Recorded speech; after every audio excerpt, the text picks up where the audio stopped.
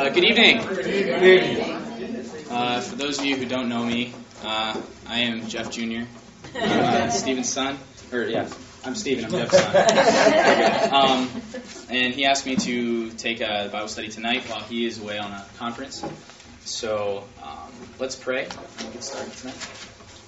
Dear Father God, I thank you so much for tonight, just for this day, for the sunshine, for the rain that's going on somewhere in the valley right now. Just thank you for your creation, for all the things that you give to us, Father, and for all the things that you choose not to. I just pray that you would just give us wisdom and that you would just give us discernment as we look into your word, and that you would just bless the reading and the teaching of your word tonight. And pray these things in Christ's name. Amen. Amen.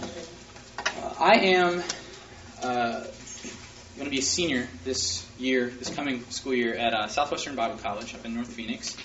I'm going to graduate with a bachelor's degree in biblical studies. And over this past year, it's become kind of my heart's passion for apologetics, teaching worldview, philosophy, and what the Bible has to say about that. Kind of one of my favorite verses is Matthew 22:37, where Christ is teaching about the greatest commandment. And he says, the greatest commandment is to love God with all your heart, your soul, and your mind. And I think that as far as it goes with our heart, there's in the past 20, 25 years, there's been a real resurgence of worship, of emotion, and we're getting back into the emotion of worshiping God and loving God that way. And as far as our soul, our will, we do a good job with that too. I think if I had to say, probably one of the weakest areas that we struggle in the American church is loving God with all our mind. We live in a society that's largely biblically illiterate and that doesn't really understand the underlying philosophies and worldviews that people are coming from when they espouse all kinds of ideas. And so I kind of have felt that it's going to be one of the callings of my life to try and defend Christianity from the world and sometimes Christianity from Christians. There are Christians out there who have some pretty wacky ideas. But to really get back to the text, to what it says, and to help people to understand why that's important and where all these ideas are coming from and why they're coming out the way that they are. So we're going to be in the book of 2 John tonight. We're going to go through the book of 2 John. It's a short book before you get worried. It's only 13 verses. But this book deals largely with false teaching and heresies of the day, ideas that were starting to get spread around in the church that were not in line with the teachings of Scripture, that were false when held up against to who Christ was, what he did, and the central message of the gospel and of Old Testament, New Testament Scriptures. Actually, the last several books of our Scripture, 1st and 2nd Peter, 1st and 2nd John, Jude, all deal with false teaching because it was predominant back then, it was relevant then, and I think it's just as predominant and relevant today. So it's important that we take a look at it. 2 John was written to a lady in an unnamed church by John. And so let's hop down to verse 5, because that's the introduction to her. And he talks about how it's good to talk to her again and all the things that he's seen in the church there. But he really gets into the meat of it in verse 5. He says, "But now I ask you, lady, not as if I were writing a new commandment to you, but the one we have had from the beginning, that we love one another. Now this is love, that we walk according to his commandments. This is the commandment, just as you have heard from the beginning. Thus you should walk in it." John says there are a couple things that you need to understand as pertains to your Christian faith. I think in this book, backing up a little bit, 2 John, I think it shows there are about 4 truths that we need to understand about Christianity for the sake of Christianity so that we can understand it properly, that we can view it properly, and that we can defend it properly. And this is the first one. He talks about this commandment. Keep your finger there and go back to the Gospel of John, chapter 14.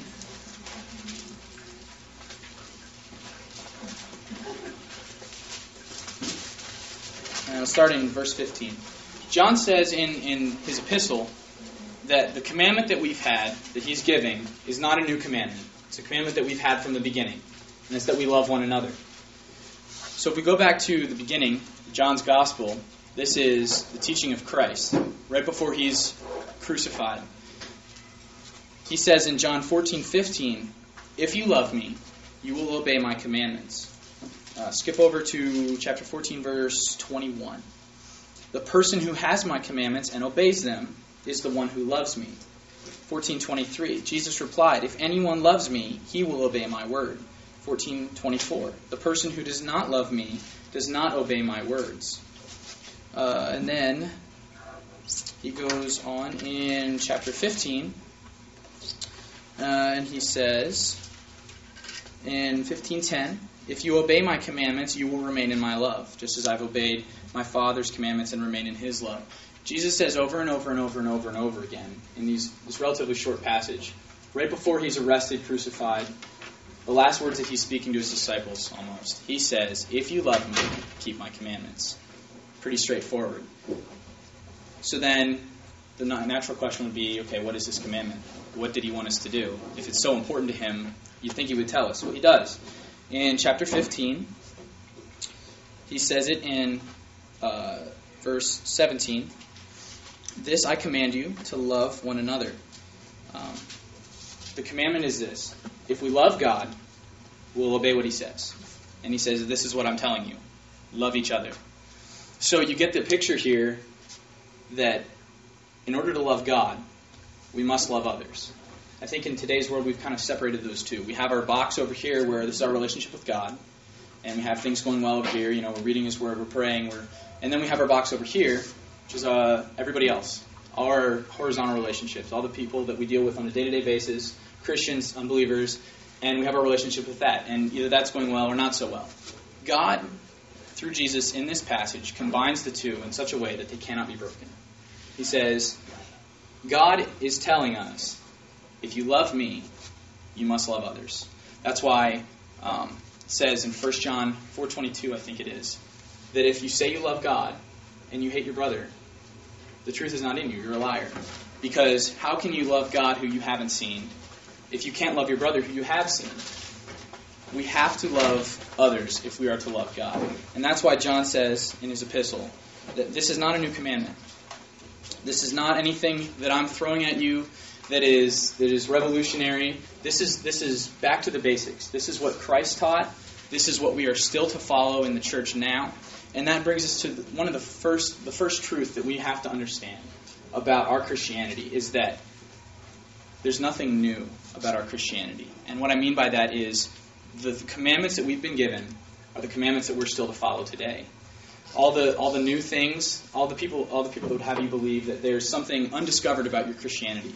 There's something left that we haven't been told about our spirituality, or there's a new way to get closer to God. John says, I'm not giving you a new commandment. This commandment has been around since Jesus, and it's the same commandment that we need to follow today. So the first thing we need to understand is that our Christianity is grounded, it's solid, it has been revealed to us what we are to do. And the commandment to love others and to love God has not changed, and it will not change. So we need to ground our faith in that. And all these new things that are coming at us, really, we'll get to that in a second. We need to test them, we need to try and understand them, but if they don't fall in line with that, we need to ignore them. So John goes on from there, and he says in verse 7, "For many deceivers have gone out into the world, people who do not confess Jesus as Christ coming in the flesh. This person is the deceiver and the Antichrist." And what he's saying there is doesn't mean that they're literally, the Antichrist, the person that is going to come and set up their kingdom on earth and, all that stuff in Revelation that you guys have just been through. It's not that necessarily. But what he's saying is anybody who does this, who deceives, who teaches falsely about Christ, they are paving the way for the Antichrist, because they are teaching in the spirit of the deceiver, Satan, and the Antichrist. They're laying the foundation and the brickwork for this future kingdom that is going to come, because they're spreading the same kind of philosophies, the same kind of teachings, the same kind of ideas that are going to be the very foundation that the Antichrist and Satan uses to build their kingdom later on. In the epistle of 1 John, we'll go there for a second. John talks about this a little bit more. In 1 John chapter 4, starting in the very beginning. of that chapter. And he gets a little bit more in depth on this. He talks about deceivers and their teachings. He says, "Dear friends, do not believe every spirit, but test the spirits to determine if they are from God, because many false prophets have gone out into the world. By this you know the Spirit of God. Every spirit that confesses Jesus as the Christ who is come in the flesh is from God. But every spirit that does not confess Jesus is not from God. And this is the spirit of the Antichrist, which you have heard is coming and now is already in the world. You are from God, little children, and have conquered them, because the one who is in you is greater than he who is in the world. They are from the world, therefore they speak from the world's perspective, and the world listens to them. We are from God. The person who knows God listens to us, but whoever is not from God does not listen to us. By this we know the spirit of truth and the spirit of deceit." John says we need to pay attention to the false teachings that are out there. Not that we might believe them, but that we might be aware of them, because we have an obligation and a responsibility from what he teaches in 1 John to test the spirits, to pay attention to the philosophies and the teachings that are out there, and to determine whether they're of God or not. And John really only gives two options. He says, if what they're teaching teaches that Jesus is the Christ, the Messiah, who has come in the flesh, in bodily form, then listen to it. It's from God. But if the teaching denies Jesus, if it denies that he's the Christ, if it denies that he's come in the flesh, if it denies anything about his deity, then ignore it. It's a deceitful spirit. It is not something that we need to pay attention to. And that's the second thing we need to understand about our Christianity. The central belief of your Christianity, of your faith, has to do with the most important question that anyone can ever ask themselves. Who is Jesus? And that is what our whole faith is based on. That is what every philosophy in the world has something to say about. But really, only Christianity is the one that confesses Jesus as the Christ coming in the flesh. And that's why all these other things we ignore. John says, what you have to say about Jesus, what people teach about Jesus, is the most important thing that anyone can teach about. And how you believe about Jesus is obviously going to be the most important thing that you believe, because it's going to determine your eternal destination. So John says, first of all, you need to stick to the first commandment. It's love. Nothing's new. Like Solomon said, nothing's new under the sun. We need to stick to what we know. And the second thing is this. Christ is the centrality of your faith. You can't believe anything more importantly than what you believe about Christ and who he is. So John moves on after that to verse 8. He says, "Watch out so that you do not lose the things we have worked for, but receive a full reward. Everyone who goes on ahead and does not remain in the teachings of Christ does not have God. The one who remains in this teaching has both the Father and the Son." The third truth that we need to understand about our Christianity is that these doctrines, these teachings, these ideas that are out there are not out there. They affect us directly. Because John teaches that we need to watch out. We need to be careful. As Peter would say, we need to be sober and vigilant, because what we believe about these ideas and teachings can affect our spiritual life. John is not the only person that talks about Christians receiving a reward at the end of their earthly life. It's found in Revelation, I have it here somewhere. Revelation 11:18 and 22:12 are also passages that talk about Christians receiving heavenly rewards for how they ran the race on earth. And so we need to be careful, because the things that we interact with, the things that we get ourselves caught up in while we're here, will determine how well we're rewarded or not so well rewarded in heaven. Because he says here too, it's not just going to affect you, and it's not just going to affect, how many crowns you get or how many diamonds in your crown or whatever that is. It's going to affect other people around you. It's going to affect the body of Christ, because he mentions here, we need to watch out that we do not lose so that you do not lose the things we have worked for.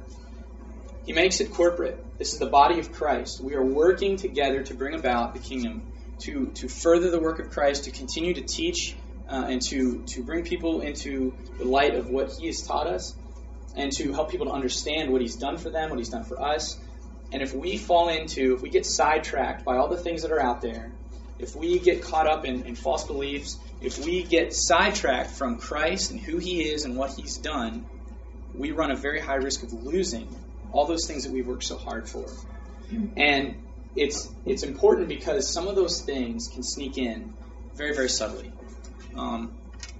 It's one of those things that it can sneak up on you. There are many, many things out there that, Satanism doesn't flash itself in big neon letters, on the highway, convert to Satanism, it's the way to go. People don't work like that. Satan doesn't work like that because he knows that, if he smacks you in the face, you're going to know what hit you. But if he sneaks something in, if he makes it, look good, if he wraps it up all nice and neat, puts a bow on it, and he hands it to you in a way that you think this is something that could help you, or maybe it's not, has anything to do with my Christianity, but it's harmless. That's where he gets us. And that's what John says we need to watch out for, because we can so easily lose those things that we've worked for. And we can so easily compromise our Christianity, compromise our beliefs that are central to what we believe. And that's why it's important that we be on our guard. And that's why I think that it's important, as I've said before, that we learn to love God with all of our mind.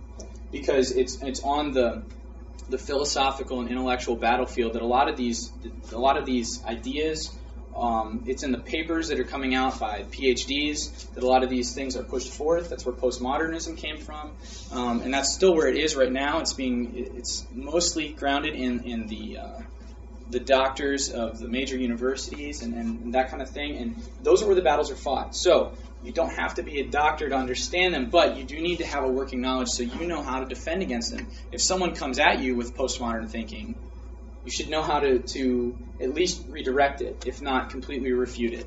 Because we have an obligation, as John said, to test these spirits, to determine where they fall, and then to stick by those judgments and to help other people make those same judgments. So John says after that, in verse 10, if anyone comes to you and does not bring this teaching, which he just mentioned earlier, the teaching that Jesus is the Christ, come in the flesh, do not receive him into your house and do not give him any greeting, because the person who gives him a greeting shares in his evil deeds. He's not saying to insult people, because, it seems like, shut your door in someone's face, that's kind of insulting, it's rude. We're supposed to love everybody, not, give people black eyes, bloody noses, that kind of thing. But it's important that we don't compromise by being nicey nice. There's a difference between loving everyone, loving others as we ought to, and compromising, of playing nice, of rolling over, so that someone else, can feel good, and to submitting. Christianity can be very rigid in certain areas, and I think it should be very rigid in many areas. There are areas of our Christianity, such as what we think about Christ, what we believe about Christian conduct, about our morality, about the way that we are to behave in light of who God is and what He's taught us, that cannot move. And when these ideas come into conflict with those rigid stances, we should not move. And if people take offense at that, oh well. Belief is more important than making people feel good. I know that's not very nice to say nowadays, and that probably comes off as obnoxious or narrow-minded. But it's the way that we need to be if we are to stand for effectively the things that we believe and the things that we know to be true. So John says here, the principle that he has for us here is that, say someone comes to your door, I'm not going to mention groups, comes to your door, knocks, and they have something to share with you. Okay, might be a good apologetic opportunity if you have enough knowledge, enough training to be able to converse with them on that level. But to bring them in, give them a drink, refresh them, that kind of thing, to treat them like a Christian brother or sister, basically is what he's saying. Don't do it, because you are, in some way, shape, or form, aiding them in their mission, which is contrary to what your mission ought to be. You're aiding and abetting the enemy, is basically what he's saying. Now, maybe they don't know that they're the enemy, but we ought to. We ought to know enough to know that what they're saying is not what Scripture teaches. And because it's not what Scripture teaches, I ought not to be a part of that. I'll give you a good example. One of those things that I've learned in one of my philosophy classes that I took this past fall, yoga, great example. I did not know this until this past fall, that because I won't testify this, I had a spell this past summer where I was starting to get into Tai Chi. It was great exercise, and I had broken my leg a couple years ago, and it was good rehab for that, until I found out what Tai Chi was all about, other than the purely physical, the exercise. The underlying worldview, the underlying beliefs behind Tai Chi and yoga are what makes it offensive to Christianity. Yoga is an example because the primary belief system behind yoga is Hinduism. Hinduism is a belief system that believes in many, many gods. In fact, they have, I think, close to 1 billion different gods, because they believe that if you work hard enough, if you live in a certain way, that you yourself can become a god eventually. And so you can become your own god. That's why there's so many of them that they believe in. But what yoga does, yoga is designed by the Hindu belief system to align the energies in the body, to change the focus, the energy, the flow of your metabolism in such a way that it invites, I don't know any better word for it, possession by Hindu gods. What it does is it brings about such a way that your body is ready to become one with the one, the life force that they believe is behind all life, behind everything. Now, a lot of people don't know that. And because of that, they are told, especially here in the States, that yoga is a great form of exercise, so is Tai Chi.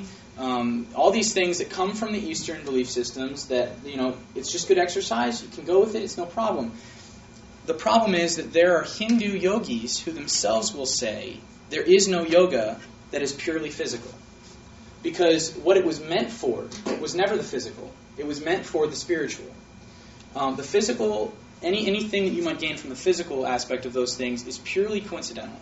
It has nothing to do with the main focus of it. And because of that, I think in America too, we've fallen into what's called syncretism. And this yoga, Tai Chi, all those things, the beliefs that we unwittingly take, the ones that come in the back door, the things that we don't see coming, that we make a part of our everyday lives because, hey, it's harmless, it has nothing to do with my Christianity. In fact, has everything to do with your Christianity. In fact, it's contrary to your Christianity. And syncretism is a big word that I learned in college this year. That's what they pay the big bucks for. That means taking a hodgepodge of all different kind of belief systems and combining them in such a way that it works for you. I like this from Buddhism, I like this from Christianity, I like this from the New Age, and I'm going to combine them all in such a way and I'm going to make my own religion. Problem is it doesn't work, because all of those different belief systems they contradict each other. And some of them contradict themselves, and they can't hold up when you put them all together like that. But people do it, even if they don't know that they're doing it. So that's an example of that. And John says, we need to be careful of that. And that's the fourth thing that we need to watch out for, that we need to understand about our Christianity, is Christianity is not compatible with syncretism.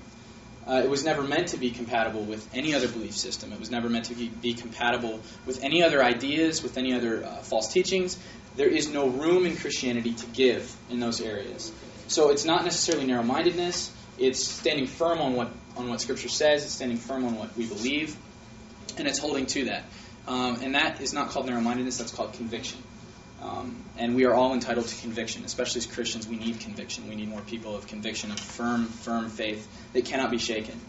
Because we live in a world today where faith is questioned everywhere you go. And, it might be good for you, but, it's not good for anyone else. We need people who can stand up against that, who can hold up Scripture, who can hold up other belief systems, and can show them to be what they really are, who can shed light on the confusing areas for people. And so I think that it might be one of those things that I think all Christians are called to it by Christ's command in Matthew 22:37 to love God with all our heart, our soul, and our mind. I think part of loving God with all our mind is understanding these things, being prepared to talk with these things. These are not things to be scared of. This is the world we live in, and so we must be prepared to live in it as participants, not as watchers. I think we all too often, especially you guys coming out of Revelation, we can get caught up in the future and looking towards the things that are ahead and not really worrying about the things now because it's going to be so much better someday. The problem is it's not that day right now, it's today. And we need to be ready to grapple, to wrestle with people because there are still souls that are being fought over. There are still people that need to be shown who Christ is, what He's done for them, and that need to be shown how they can change their lives, what they believe, why they can't believe what they believe, and hold any kind of consistency. And they need to be shown what the truth is. So I think that from 2 John, this is a good challenge to remember those things. Remember that, your Christianity is the same that it's been back in Christ's time. What He said still goes. And if it conflicts with that, then it conflicts with everything else. And that Christ is the center of our Christianity. What you say about Christ is the most important thing that you can say. And what you believe about Christ is the most important thing you can believe. And that we also need to be careful because it affects us. It's not just an idea. It's just not a philosophy. It's something up in this world of thought that doesn't affect us. It is very applicable because it affects our eternity. It affects other people's eternity and affects the work of Christ right here and now. And then finally, that our Christianity is not compatible with any other belief system. It was never meant to be. God never designed it that way. And so we need to be guarding extra carefully against those things. And part of that is understanding all those belief systems that are out there so that we can identify them when we see them and help others identify them as well. So does anybody have any questions, comments, concerns? Yes? Yeah, I have a question. Growing up, I've had different friends who are different faiths, and I know it talks about that you shouldn't argue, to the point where you're arguing your faith or whatever. Right. So, where is that line? Because, I'm very open with my friends about my beliefs and that I'm a Christian and I love God and all this. And then there's other people right. who have their beliefs and... where is that line? Yeah. I think, and I don't mean to sound trite here because I believe that prayer is probably the most underused weapon that we have. But the first thing that I would think is a necessity is that people that we have an opportunity to dialogue with, to talk about these things, they need our prayer. They need our support, even if they don't know they're getting it. And beyond that, when opportunities do arise, first, I would want to know if they're even open to talking. If it's something that they're still staunchly entrenched in, then maybe you don't want to go there because, like you said, you don't want to be divisive. You don't want to cause an argument for the sake of argument. Maybe they're not ready to hear it yet. But if the person is open to discussing it, if the person is open to really trying to understand, and a good way to use it is if someone is really concerned about the truth, no matter what it means, no matter what implications it has, no matter if it means that they're right or if they're wrong, if they're really open to discussing about truth, to trying to find it, to come to an understanding of it, and to have it for themselves, then that's a good place to start. And from there, you'd want to start with, depending on what the belief system is, sometimes logic. There are a lot of belief systems that are logically just out there somewhere and they don't make any sense. They're out in left field. There are other belief systems that, with the way that the world is, they just don't work. And so there are many, many different places that you'd want to start, unless it's a more specific religion or belief system that you're dealing with. I guess those would be the very general places that I would start. First with prayer and then with... I guess my question is because I always pray for the people that are in my life sure. that aren't saved. But I guess my question is if I'm a believer and then I have friends that aren't, am I, number one, already putting myself in a bad situation because they're not believers? And they're most likely very firm in whatever their belief is, just as I am in mine. But you want to... Okay. It's like you want to win them over, right. but you don't want to argue your point because you're trying to win them over. Right. So, I find that it's hard. Sure. Well, and certainly you'd want to limit the amount of time that you spend with people, especially if they're really deep into something. But I think we're called to talk with people. We have to. A message kept to ourselves isn't going to change anyone else's life. So we need to talk. We need to discuss these things. We need to bring what we believe out into the open forum, and it needs to be discussed. It needs to be shown for what it really is. And it's hard to strike a balance because, like you said, you don't want to turn people off. You don't want to drive them away by being a fanatical Christian. Well, I've had to let go. Yeah. To be honest with you, over time, I've really had to. I'm not making any ground. This person is very will not go to church. Right. Does not want to hear about God. But then at the same time, a closest friend of mine has really become stronger in her faith over the years. So. Right. Well, and for those people who they get pushed away, one of the hardest things. Feel bad about that, and one of the hardest things I've had to learn is that I am not responsible for their response. I seem to feel early on in junior high and high school when I would witness people and they would just think I'm blowing smoke. I would feel guilty. I would feel responsible for their response but the more I came to understand about what the gospel message is and how it works, that I have an obligation to share it. Right. And at that point, once I've shared it, my obligation is ended. What they do with that is up to them, and they will be held responsible for that. And for the person who has pushed you away and has left, there are some people, as Paul says, who sow. There are some people who water. God brings the increase. Right. And I had to learn again the hard way that I'm not necessarily responsible for the entire process in someone's life. You may have planted a seed that 15 years from now might go somewhere, and that might be the only role that you play in that person's life. And that's a very hard place to be because for a long time I wasn't okay with that. But you have to be, I think, and that's part of where faith comes in. If we could see all the results all at once, there'd be really no reason to rely on God to do a whole lot.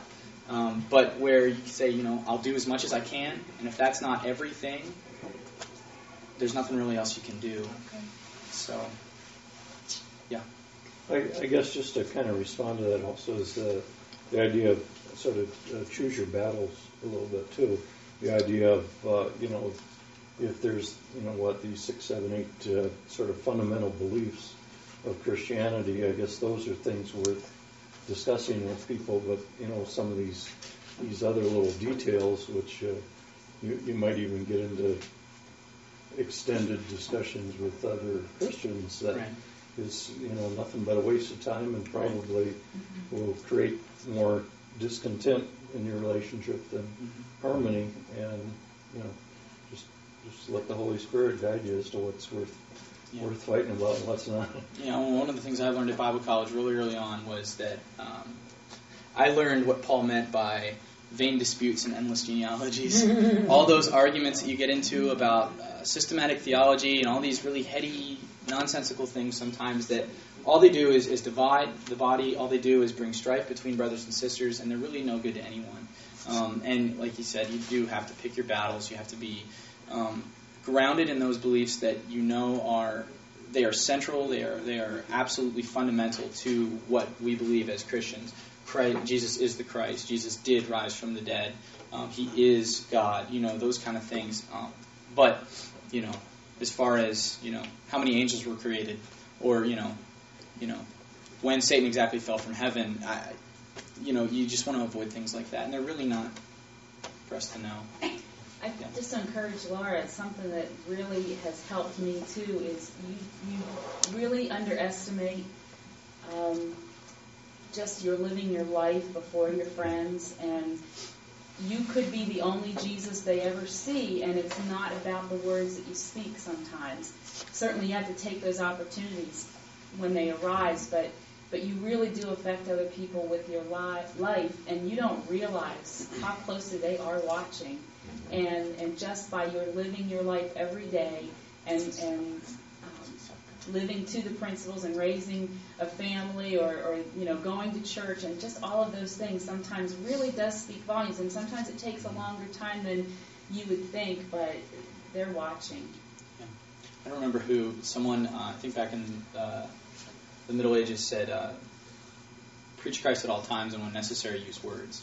That's good. Now, I kind of agree with that. I think that we should use words all the time as well, that it should be a 1-2 punch, but absolutely, that our life is to reflect what we can't always say.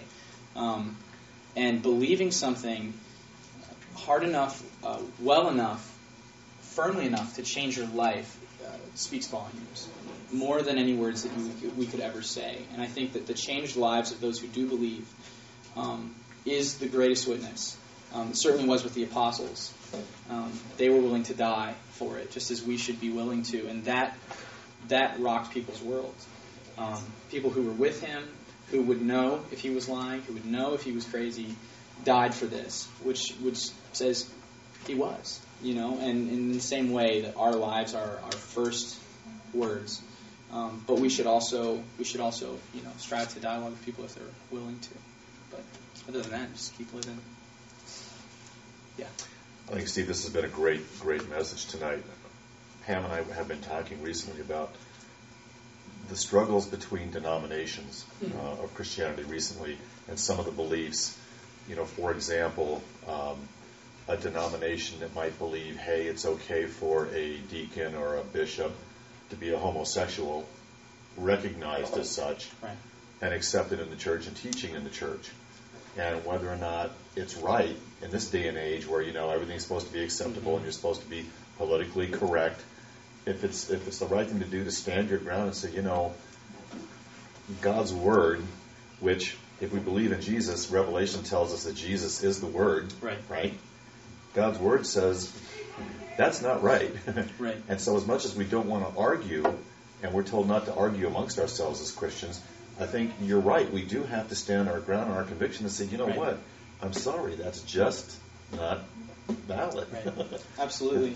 And that's one of the things that, Christianity definitely has morals and things that we are called to live by that we're not to compromise on under any circumstances. And that's why we need to understand those things very, very, very well. I would say homosexuality is one of those things. There are moral standards that Christians are called to live by that cannot and should not be compromised on. And in that point, there are absolute rights, absolute wrongs. This is what we're fighting against today. This is the predominant worldview. People say, that's good for you, but I like this better. That there are no absolutes, that there are no 100% for sure right and wrongs, and that, that works for you, that's fine. It works for me, this is what works for me. But I want you guys to see something. If someone makes a statement like this to you, what is this? It's an absolute. Yeah, that's right. So by them saying this, they just defeated themselves. Yes, they did. It doesn't work. It's not livable. You can't get away with it. And by trying to live that out, you'll come to frustration if you really try and live it out to the fullest extent that you can. So it's okay for Christianity to have absolutes, because absolutes exist. They have to. They have to. So you're absolutely right. It's okay to take a stand on those kind of things, because God tells us to. Very interesting when you start talking to people in other religions and you find, you believe in Jesus Christ, and you kind of get a little excited, right, and you kind of pursue it a little more, and then you find out, but they don't believe that he was the Messiah, and they don't believe in the Bible because the Bible's been translated so many times. And right, you see how for every point you have, they've got this negative point. Right, exactly. And it really is very hard. I mean, you get to the place where either the relationship is going to suffer if you push it any further, and you just back off. But it's never the same again, though. Yeah, it's never that really happens. the same. That happens. But that's the thing, I haven't really found many religions at all who don't have something to say about Jesus. The problem is, I know a lady who I talked to as part of my apologetics class, lives in my parents' community, who's a member of the Baha'i faith. And they believe that Christ was a prophet, just like Islam does, just like Buddhism does. That he was a prophet, he was a good guy, but he's not God. And he is no more than man, if he even existed at all. And the problem is, we need to understand, Christianity doesn't leave that option open to us. Jesus wasn't just a good guy. because he didn't say he was just a good guy. He said he was God. So either he is or he isn't. And that's where it has to be. You know, if he is, well then you gotta believe more than what most people say about him. But if he isn't, then he's not even a good guy, because either he lied or he was crazy in the head, and nobody deserves to even pay any attention to him. And, you know, in Scripture, you get into those things. You know, Scripture is the most reliable ancient text that we have. I don't think anybody in this room would deny the reliability of Plato, of Homer's Iliad or the Odyssey or anything like that. And we have fewer than 100, several hundred manuscripts of those. We have over 22,000 manuscripts of the New Testament, and they are all 99.99999% the same. And that's the thing. The history itself confirms what we believe about Christ, about Scripture, about all these things. And really, we need to be prepared to point those things out to people when they do have those negative points, to counterpoint their counterpoint, in a sense, and to try and stop those lines of thinking before they get pretty far. So, yeah. I think you make a lot of good points about conviction in general, because I think one of the biggest sources of contention out there is the fact that phrase up there are no absolutes, is a lot of people find it easier to believe that than they find it to actually search some type of truth in their heart. It's so much easier to believe that, well, whatever happens is going to happen, and it was ordained, and I can make it applicable to me. So they've really kind of neutered the Bible in the way that God asks us some very strong things to do. You know, He doesn't say, sit and listen and then apply it when applicable. He says, lay down your nets and come follow me. He says, if you're not, because you can't give up everything, then I don't want your anything. He said He doesn't want our Sunday afternoons. He doesn't want our, good face. He wants us when we're, trying to go above 40 miles an hour in the 60 and people are cutting us off left and right. He wants us that too. The one thing that I always wonder a lot about is we use to describe the instance of someone coming to your door, doing like door-to-door witnessing or something like that, and we're not supposed to obviously aid them in their quest to convert people. But what would you say is a good way that we can show them the Christian love that God wants us to show them without, trying to be too coddling and say, let me just hear you, I'll just humor them, right, and then let them go on their way. Obviously that pretty much anything not considered quote unquote open-minded is called closed-minded. If you don't accept everything as a possible truth, you're closed-minded opinions nowadays. Right. So what would you say is a way we can approach someone who's giving us a worldview that our faith does not agree with, and still, I don't want to say remain, a nice person, but what's the best way to present that without? Well, you want to be at least civil with people, when you're discussing something. To show them love at least. Presenting our.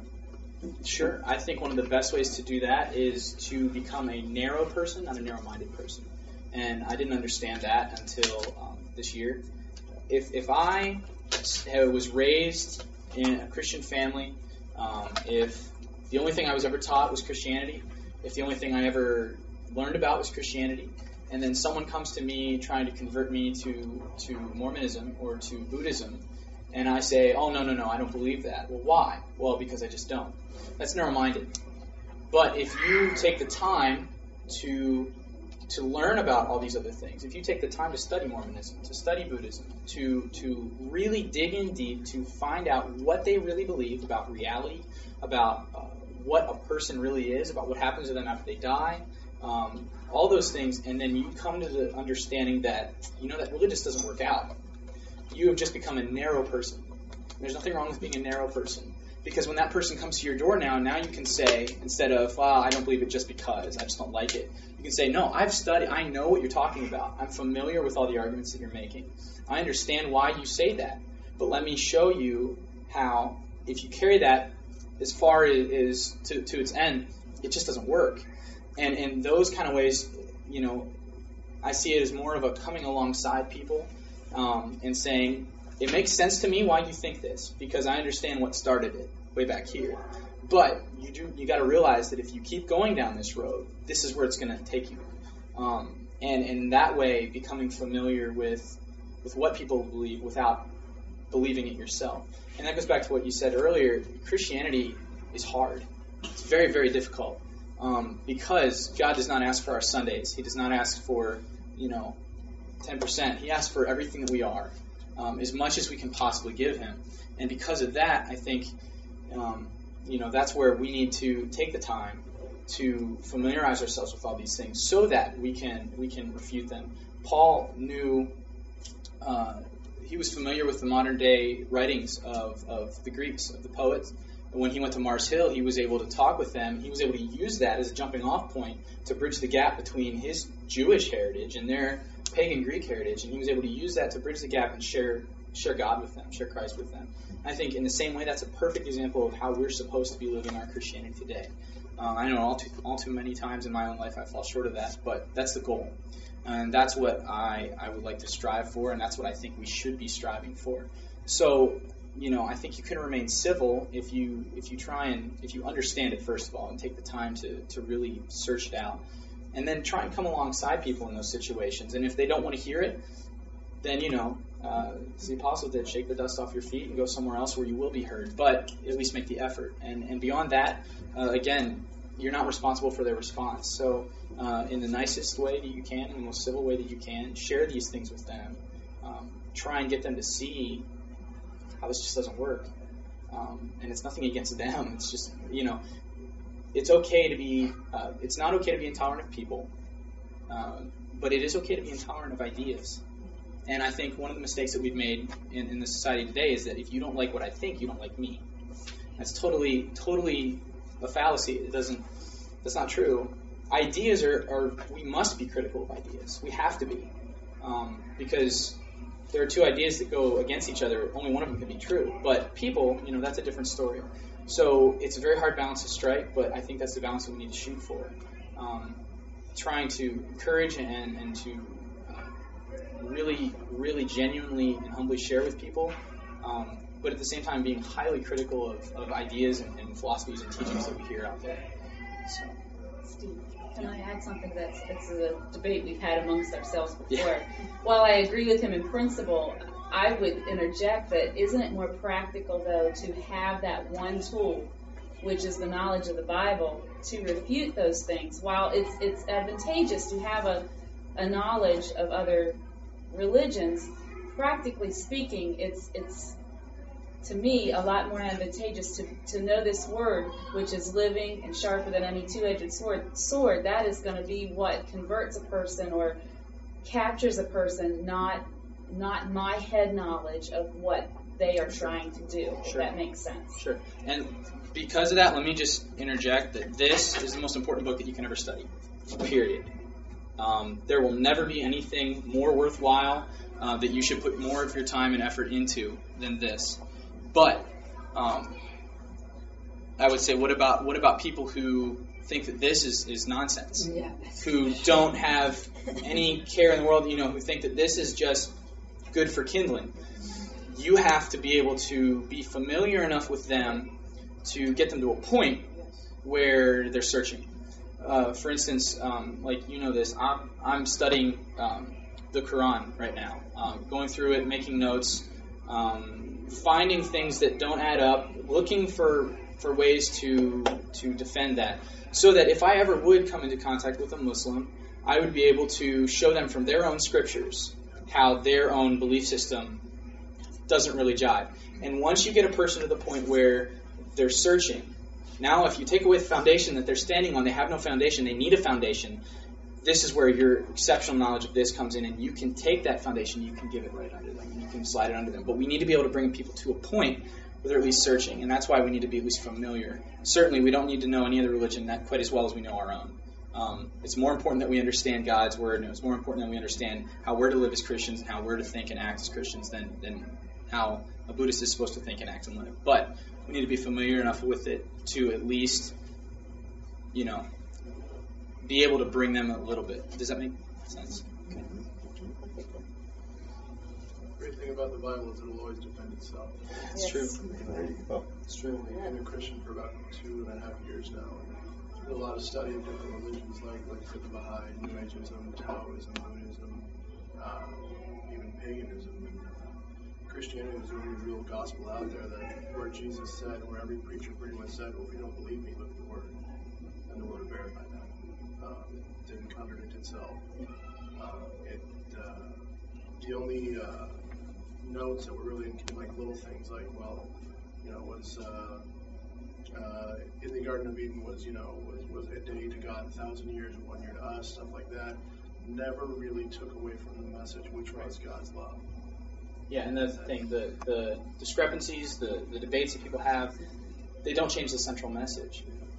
And that's the thing, like you said, I mean, I appreciate that Paul, the Apostle Paul, if anyone could make a claim that, don't ask questions, listen to what I'm telling you right now, this is how it is, it could be Paul. And even Paul said to the Thessalonians, you need to be more like the Bereans. They didn't even take my word for it. After I got done preaching, they went home, they looked through the scriptures to make sure that what I was saying was really what was in there. And like you said, the Bible will defend itself, and we have that ability to be able to say, if you don't believe me, look, it's right here.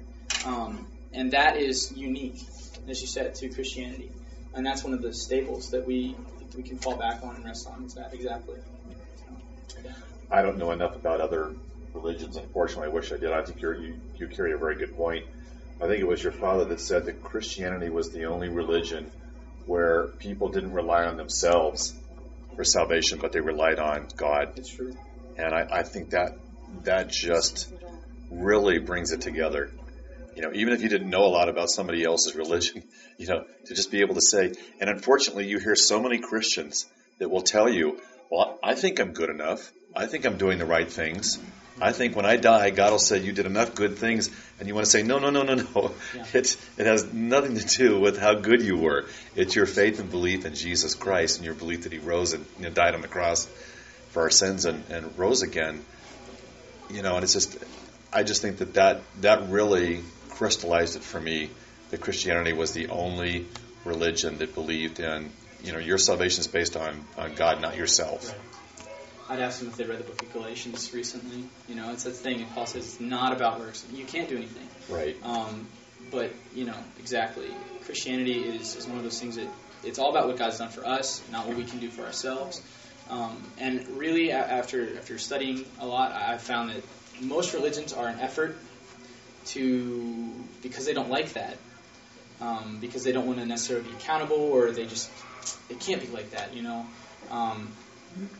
It's an effort to bridge that gap in some way, and through many, many different avenues, many, many different ways, to come to a point where, here's a way, here's a back door, here's a loophole, we can get it ourselves.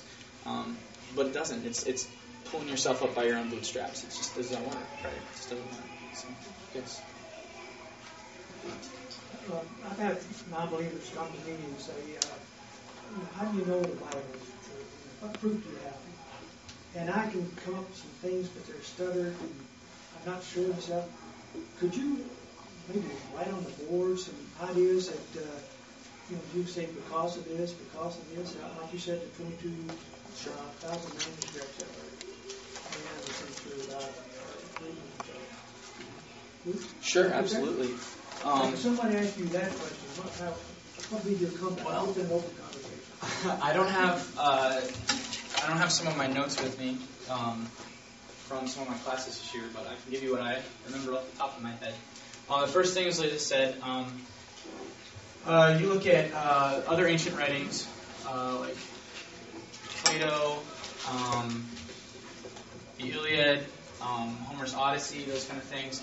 You're going to find that most of those they're going to have manuscript as a copy that was made of the original, and then later a copy that was made of the copy.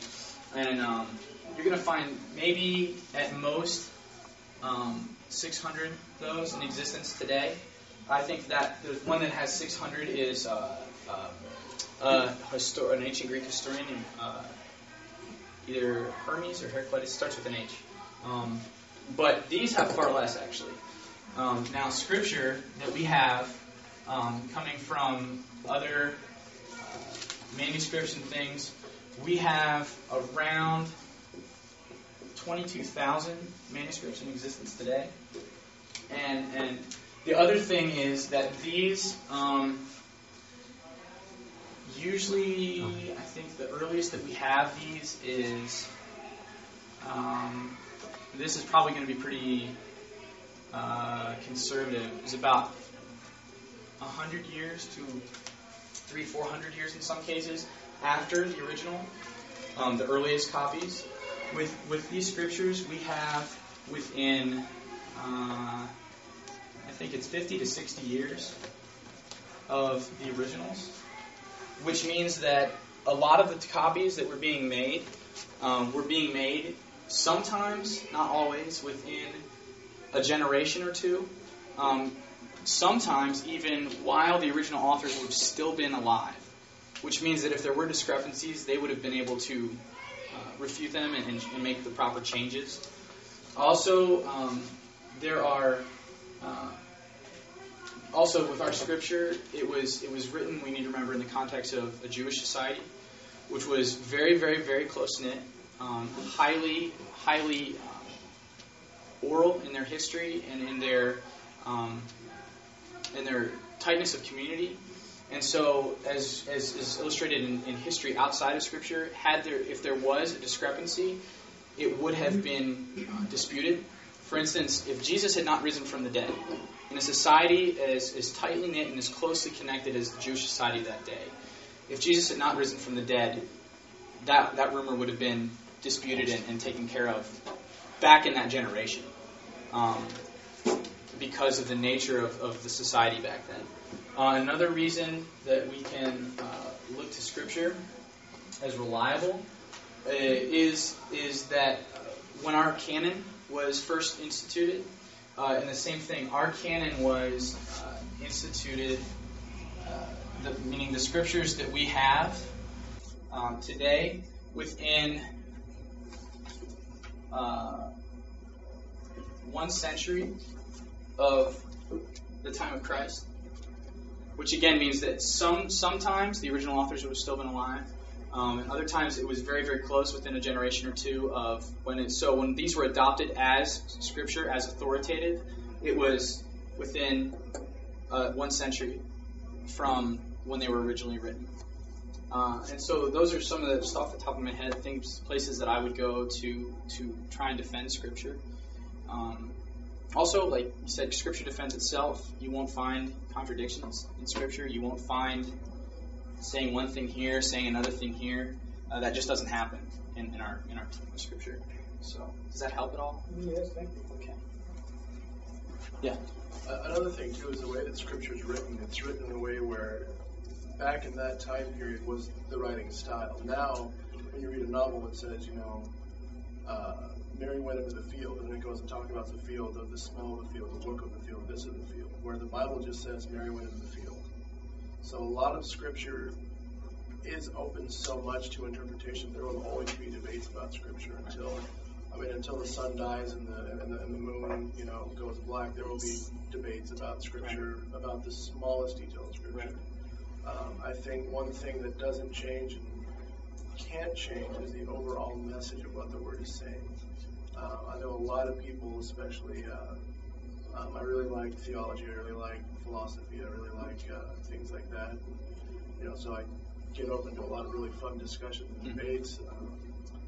One thing that a lot of people, like you said, unbelievers that come to your house and try to talk to you, saying, well, how do you feel about this passage? How do you feel about this passage? We'll just pretty much bring up passages that are open for contention, just to debunk you, just to startle you, just to make you choke on your tongue and stutter.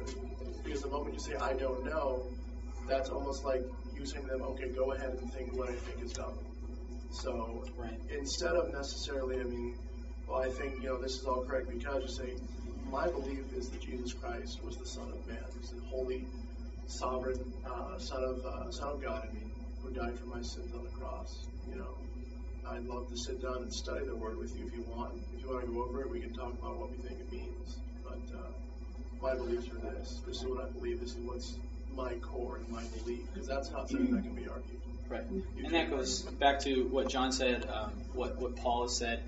You can talk about these things, and if people have questions and are genuinely searching, then I would say you're more than welcome to discuss these things with people. But if people are just trying to start contention, if they're just trying to pick a fight, to start an argument, then you're really, it's not going to accomplish anything, and it's pretty useless.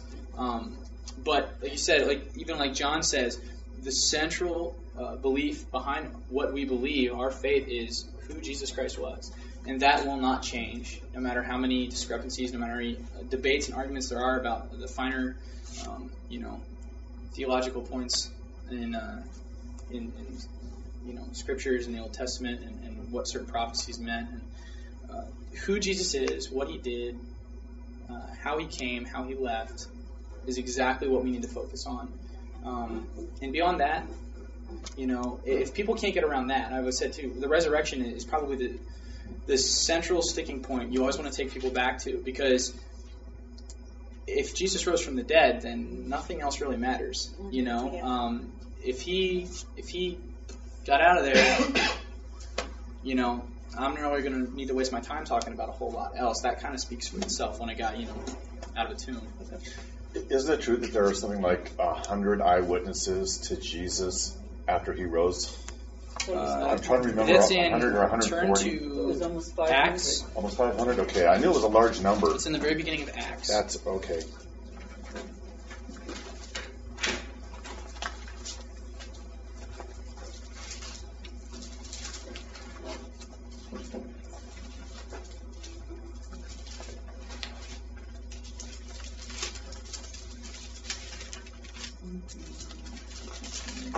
Some of you will probably get there before I do. Pages are sticking today. While we're looking for that, I just want to mention again, I've learned so much from your father. One of the points that he made that I thought was really telling was that there are 2,500 approximately prophecies in the Bible that already about 2,000 or so have come true. And he talked about a scientist at the rocket laboratory in California that did this little research on just 8 prophecies of Jesus that came true, where they actually have physical proof and written proof that these 8 prophecies of Jesus from the Old Testament came true in the New Testament. And he said, the chance of that happening, this scientist took a look at the chance of that happening, and he said the chance of that happening is the same chance as if you put 4 feet worth of quarters all over the surface of Texas, and then put 1 red quarter into that same area, and then had a blind man go into the state of Texas with all those quarters, and on the first try grab that red quarter. Exactly. So then this was a scientist at the Propulsion Laboratories that came up with this. Right. And those kinds of things are just undisputable. That makes me think another point for the reliability of Scripture is exactly that. There are histories, Josephus, Heraclitus, non-Christian Greek and Roman and Jewish historians who are not affiliated with Scripture in any way, science as well, who corroborate the message of Scripture. So it's not just Scripture corroborating Scripture. There is, science and history outside of that also corroborates our Scriptures. Should be the case for Christ. Lee Strobel. Yeah, absolutely. Yeah. Absolutely. I'm having trouble finding this. Does anybody else find that in Acts? Gosh, I know it says here in 1:3. This book he says about 1 and 15. That's 1:15 is after the replacement 12th disciple is chosen, or that's during that time when they're back in the city. So Jesus is already ascended at that point. In 1:3 it says, to the same apostles, also after his suffering, he presented himself alive with many convincing proofs. He was seen by them over a 40-day period and spoke about matters concerning the kingdom of heaven.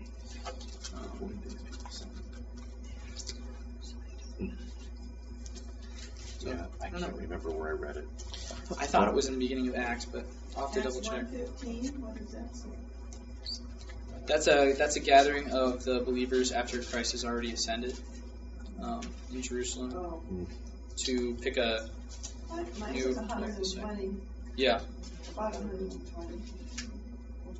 Give those room.